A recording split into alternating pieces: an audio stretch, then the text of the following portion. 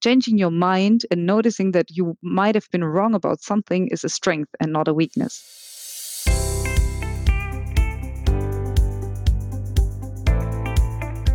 You are listening to the Pretzel podcast from Creative Mornings Munich. I am your host, Marko Lindgren. We at Creative Mornings Munich organize monthly breakfast talks covering inspiring topics in the creative community and life in general.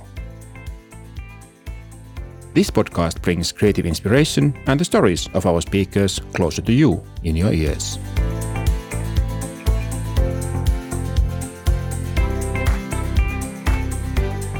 Our guest today talked about the theme Underdog in the Creative Mornings Munich virtual session in July 2020. To see the talk, visit our show notes, thepretzelpodcast.com. She has studied mathematics and she loves logical thinking.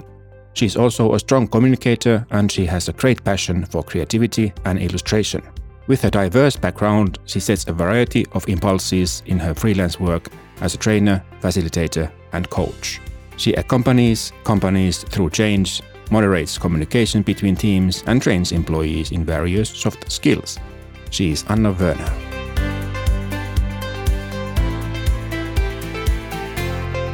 Actually, I was talking about the fact that we often judge people even before we don't even know enough about them to really have an opinion about a specific thing. And that's also what happens when you see someone calling him or her an underdog in a casting show, for example. You see someone on stage, the person seems to be insecure. Maybe you don't like the way he or she looks. You don't find him or her very attractive. It happens. And then you automatically make an assumption about the fact if the person can sing or not, which does not make any sense. But it happens. And it's very human. And it's good that it happens because there is also a good part about these quick decisions and the quick thinking.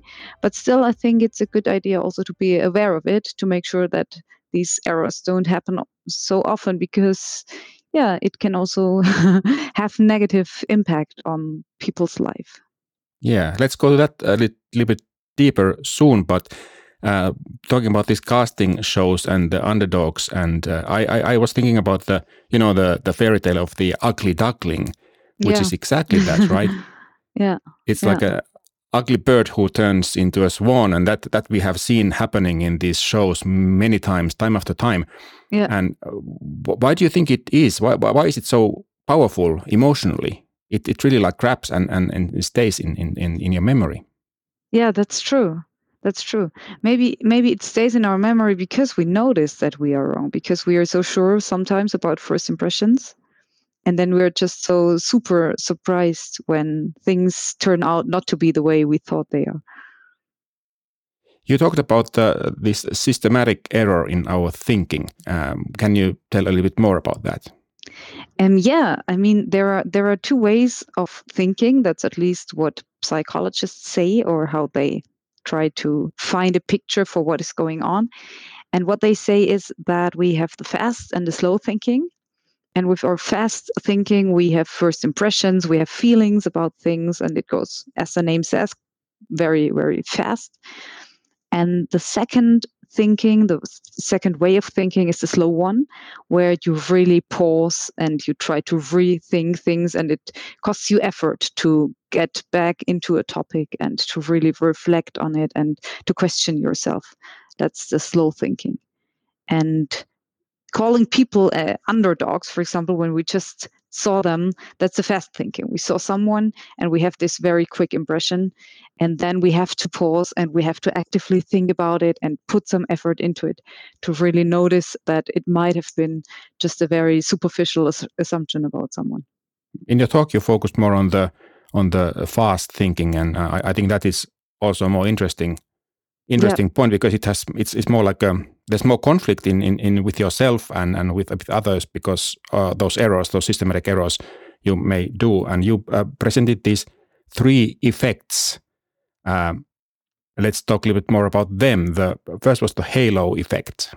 Yeah, that's the halo effect. And that's exactly the one happening in casting shows, or at least sometimes. I'm not saying it's happening all the time, and I'm not saying it's always bad. That's not the whole point about it. The point about it is that in some situations it's difficult, and in some situations we make these errors. And very often the fast thinking is super helpful and there is nothing wrong about it at all. But in the case where we see someone and we judge him just from the things we can see and then making assumptions about, for example, if the person can sing, that's an error, I would say. That's a bias.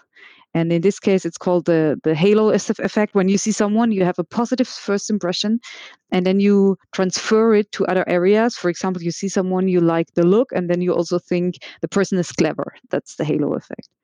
Yeah, and that's exactly what happens on stage, for example. Yeah. But it's just one out of hundreds. There are so many biases and cognitive errors we make, and I just took 3 of them because I didn't want to overwhelm people, So I think it's always good to focus on a few and to really try to understand those, and then from there get into the others and also learn about different biases and effects. Yeah, I think that these biases also affect the way we reason with things, not only what we think about other people. Yeah. Yeah. True. And then the decisions we base on them, like this YCAT was interesting, like shortening what you see is all there is, which is often difficult to remember.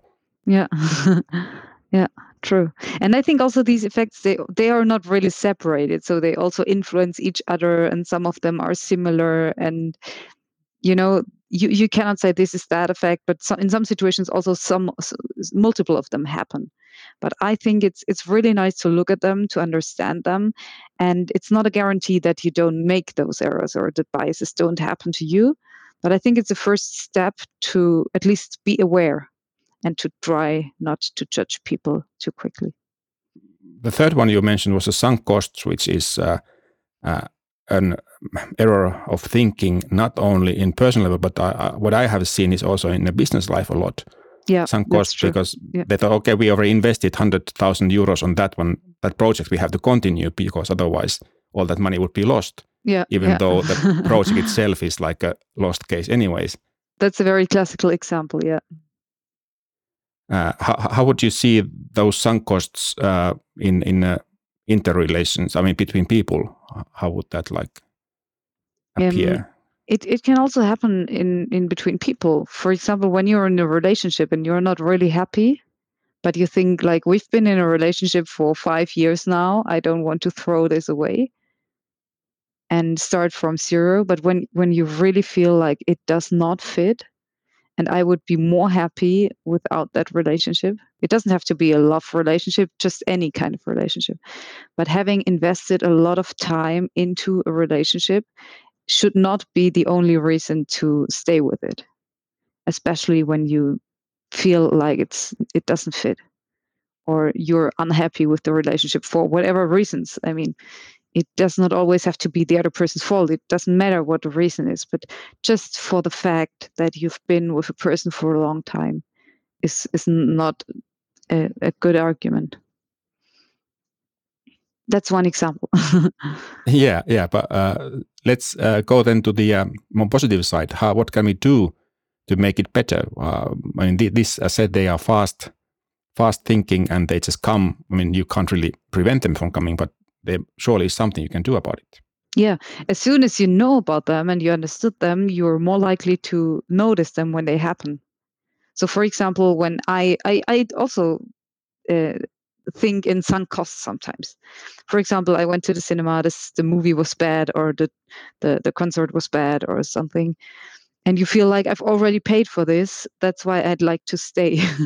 And then the next moment, my brain realizes, okay, wow, you know this pattern. You've heard that before. You've told people about it. That was just a classical sunk costs error. So as soon as you know about those effects, you are more likely to notice when they happen. And then you can interact and stop and rethink. That's the whole point. And that's also the whole point about my talk, or it was the whole point about it, to make people aware, to help them to recognize those effects and to interact and to change the direction in their thinking.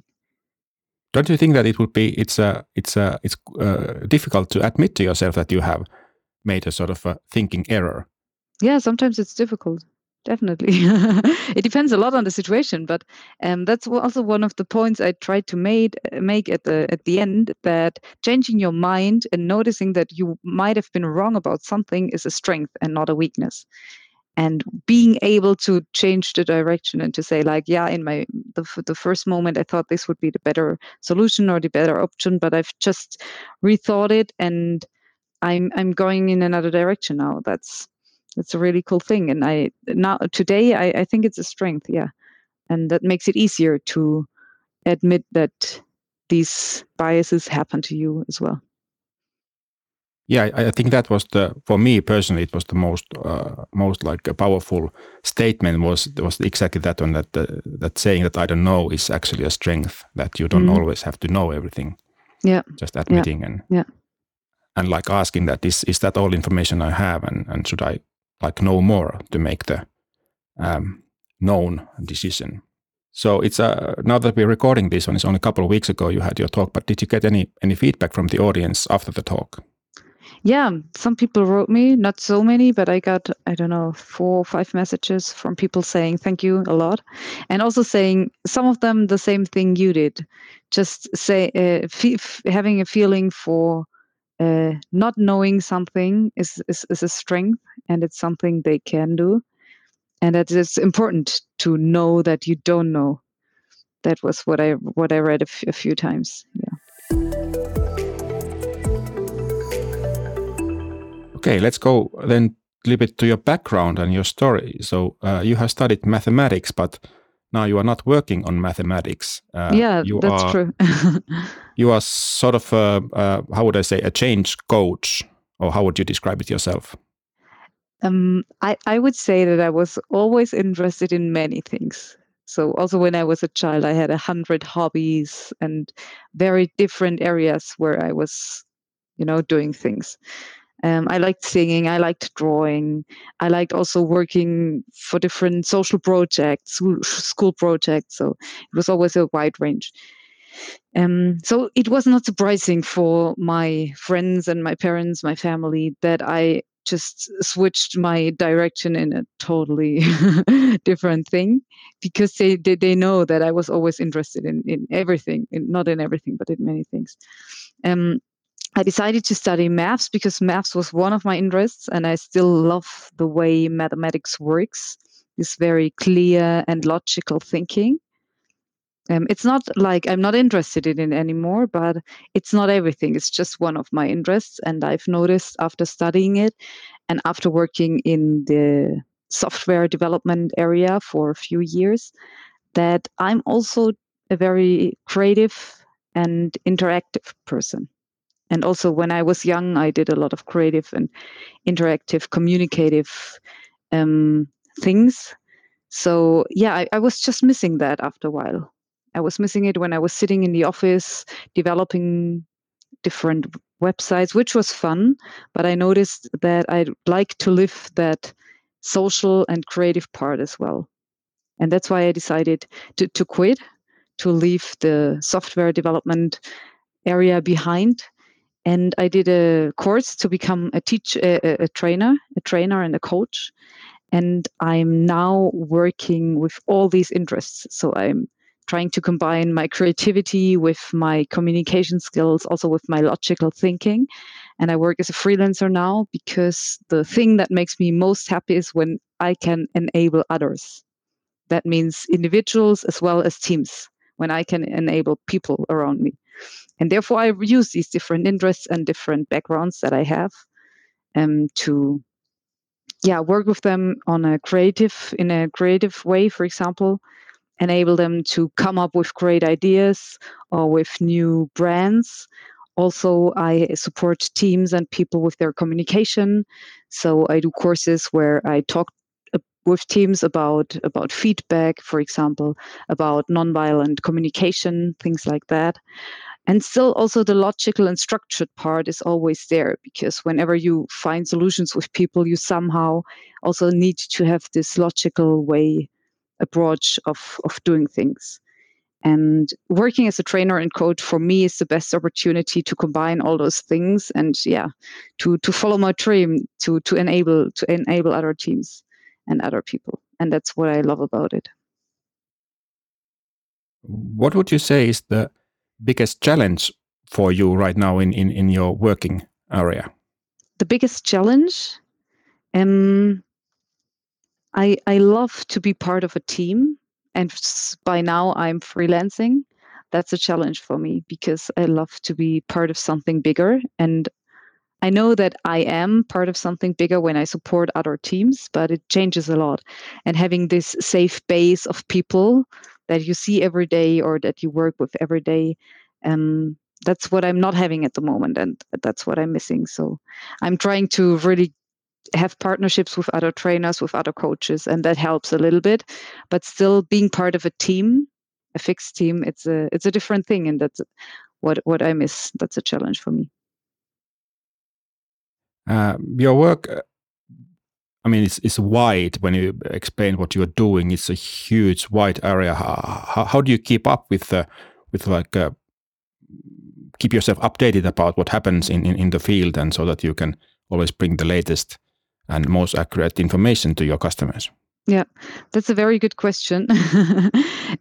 Mostly, I really get deeper into the topics as soon as I know that I'm going to do something with it, So I've just been asked to do a training about nonviolent communication.